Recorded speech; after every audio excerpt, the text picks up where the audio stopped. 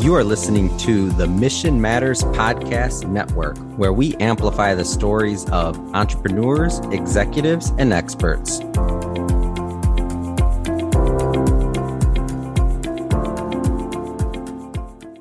Hello, and welcome to the Real Estate Lowdown. I'm your host, Bill Bymel. Today, we continue our Real TidBits series with a conversation about land leases. The Real TidBits series is a brief episodes of my podcast where I dive into specific areas of the real estate market. An idea is to get into specific terms that professionals in real estate, development, brokerage, investment, buyers and sellers use, but that may not be as well known to the general public. Maybe you've heard the term and just don't really understand it. So the idea being that these real tidbits are meant to be a glossary, a way to laymanize specific aspects of the real estate business. On our last real tidbit, we discussed triple net investment properties. And on today's tidbit, I'd like to talk a little bit about land leases. What is a land lease and how is it different from just a regular lease on a piece of property? Why does it exist and what's it for? Well, land leases are just what it sounds like. You are actually leasing just the land that a property is on. And if it already has an existing building, the rights to depreciate that building or the control of that building really falls on to the tenant. Now, most land leases are done between an owner of a piece of real estate and the tenant user of that real estate. Most land leases are done when the land is actually just a piece of land. This is very commonly used in the triple net investment world. Land leases are a way to create an institutional investment grade contract between a public corporation or maybe it's a private corporation or even an individual, someone that is a credit-worthy tenant that has value in the promise of a long-term lease. And then you've got an owner who doesn't necessarily want to sell the property, would like to retain ownership, but doesn't want to deal with the day-to-day operations of the property. Maybe it's a piece of land. They don't want to deal with the anticipation of increases of taxes, the development of the property, the maintenance of the property. So it simplifies the investment side of real estate. It also, the reason that land leases have become very popular in the business world is, think about it from the tenant's perspective. First of all, when you look at major restaurants and retailers, and land leases really kind of sprung up more commonly in the retail and restaurant sectors, but we've seen land leases in all sectors of real estate. I've even seen land leases on residential real estate. It's common when you go to, like, say, for instance, a condo building on a prime piece of real estate in a downtown location, you might have a 99-year ground lease on that property. I know of the Westin Hotel in St. John, the Virgin Islands, where hundreds of millions of dollars have been spent to build and maintain this glorious resort. But Marriott themselves, who now owns Westin, really only has land lease on a long-term land lease. So, from a real estate ownership perspective or from a financing perspective, a long-term land lease has an inherent value. It is a bankable asset. So even if some people might be concerned with, well, if I don't own the property, then maybe I can't get financing for it. That's not the case. We also see land leases in industrial. Take, for instance, Amazon. Amazon goes out and they want to rent an extra warehouses to store their product. Well, there's individual owners that either own land or own warehouses right now, And Amazon can come in and land lease and build their own building. We see it in office buildings sometimes. You get a major corporation looking to build their headquarters that they want to design. Here's the key from the corporate retailer or the corporate end user perspective. There's two benefits to doing a land lease.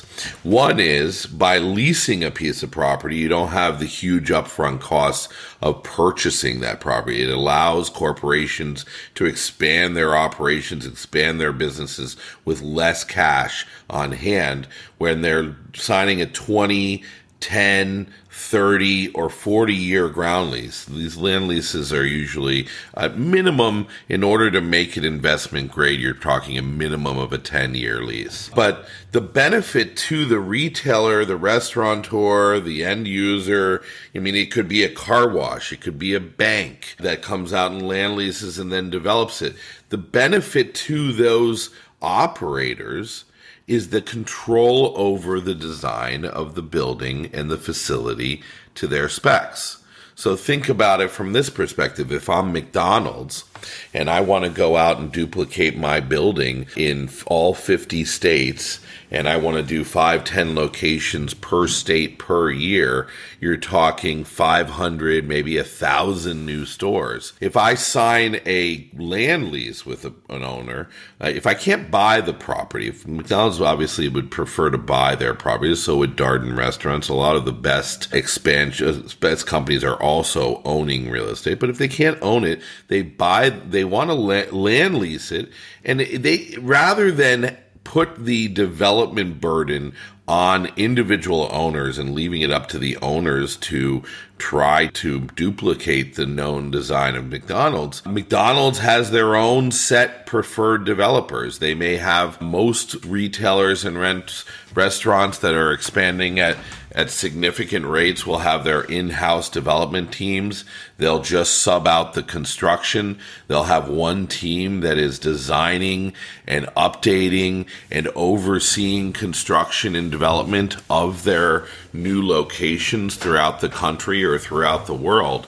It gives a lot more power to the end user, to the company, in terms of designing a product that not only will be delivered on time, on budget, to the specification, but that really meets the specifications of what the retailer or restaurant's trying to do. Now, there are opposite examples of that, like Starbucks, who very rarely will do a land lease. Au contraire, they have a set design package.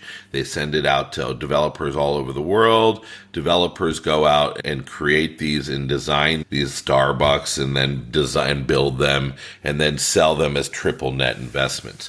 The other benefit of a land lease is who gets to take the depreciation on the building. So as an owner of a piece of real estate, if you lease the land to an end user or a tenant and they go ahead and build a building, or they take the existing building, knock it down, restructure, whatever, but if this is designed as a land lease, it is the tenant who then gets to depreciate out the value of the building.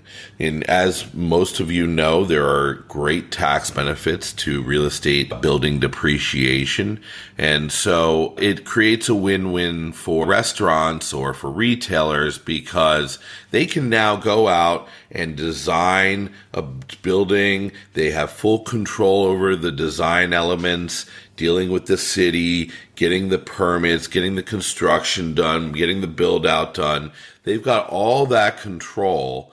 And the added benefit is over the next 20, 30 years, as they are using that building for their business, they're also able to depreciate the cost of that building out for tax benefits, and it adds that. It also creates a very simple structure on this landlord-tenant side. So you've got owners of pieces of real estate all across America that get the benefit of a simplicity of a triple net land lease investment, where you own the land, you're not giving up title to the land. That stays in the family name.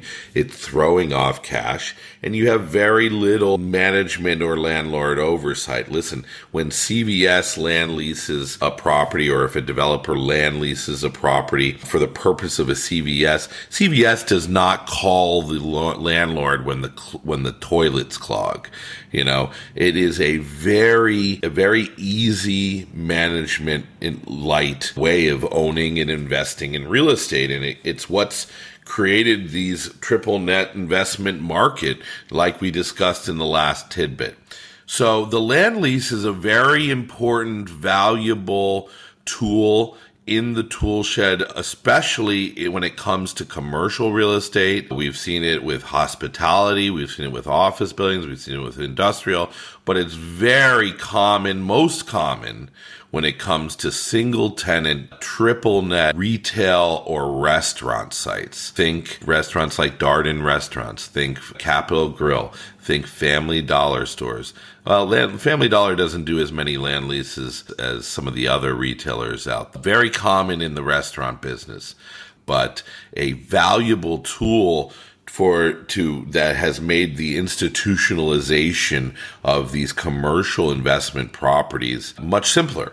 So now you know the difference between a lease, which would be, a renting of the building and the land, or the unit and the land, versus a land lease, which is more catered to tenants that want to develop their own building. From the landlord's perspective, they are getting a net rent on the use of the land alone. All other expenses, such as taxes, insurance, common area maintenance, maintenance of the property upkeeps, are the responsibility of the tenant. So land lease is an important thing to know. You'll hear more of it, especially in the world of triple net investments, and so keep an eye on that. This has been another in our series of Real Tidbits. I hope you enjoy what you hear today. If you do not forget to click subscribe and join us on this journey as we explore the world of real estate and capital markets. This has been the Real Estate Lowdown. I'm your host, Bill Bymel. You can find me on the web, billbymel.com. Thanks for listening to the Real Estate Lowdown. This has been a Mission Matters Network production. Listen to this show and browse our entire catalog by visiting missionmatters.com.